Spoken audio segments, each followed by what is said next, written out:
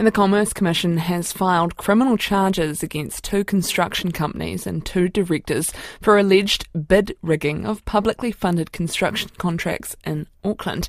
It's the country's first ever criminal prosecution for cartel conduct and has been filed in the Auckland District Court.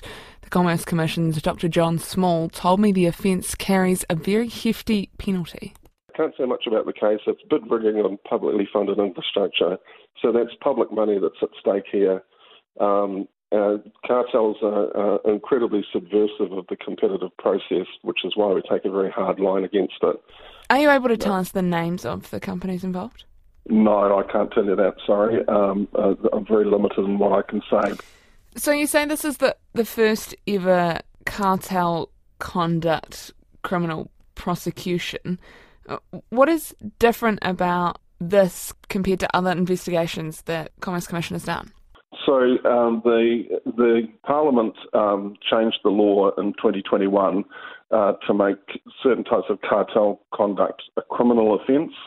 So that's a much more serious matter than a civil offence because, for example, it can result in terms of imprisonment for the offenders.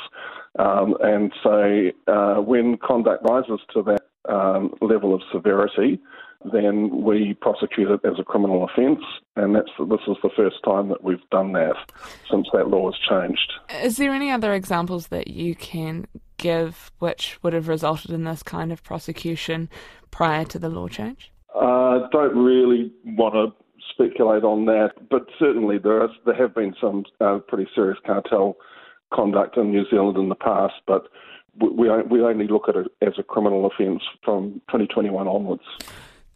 Can you please explain to me what bid rigging actually is? So suppose that you and I compete with each other. We've got separate companies and we often bid on tender contracts to get work. And then you and I, let's say we agree that this time you'll get the inside running on this contract. So you can set a pretty high price and I will either not bid at all or you'll tell me your price and I'll put in something a bit higher. So that's you and I agreeing before we put our tenders in that you will have the inside running on this particular project. How does that work when there's other people in the market as well? I mean, it could be conducted by more than 2 parties.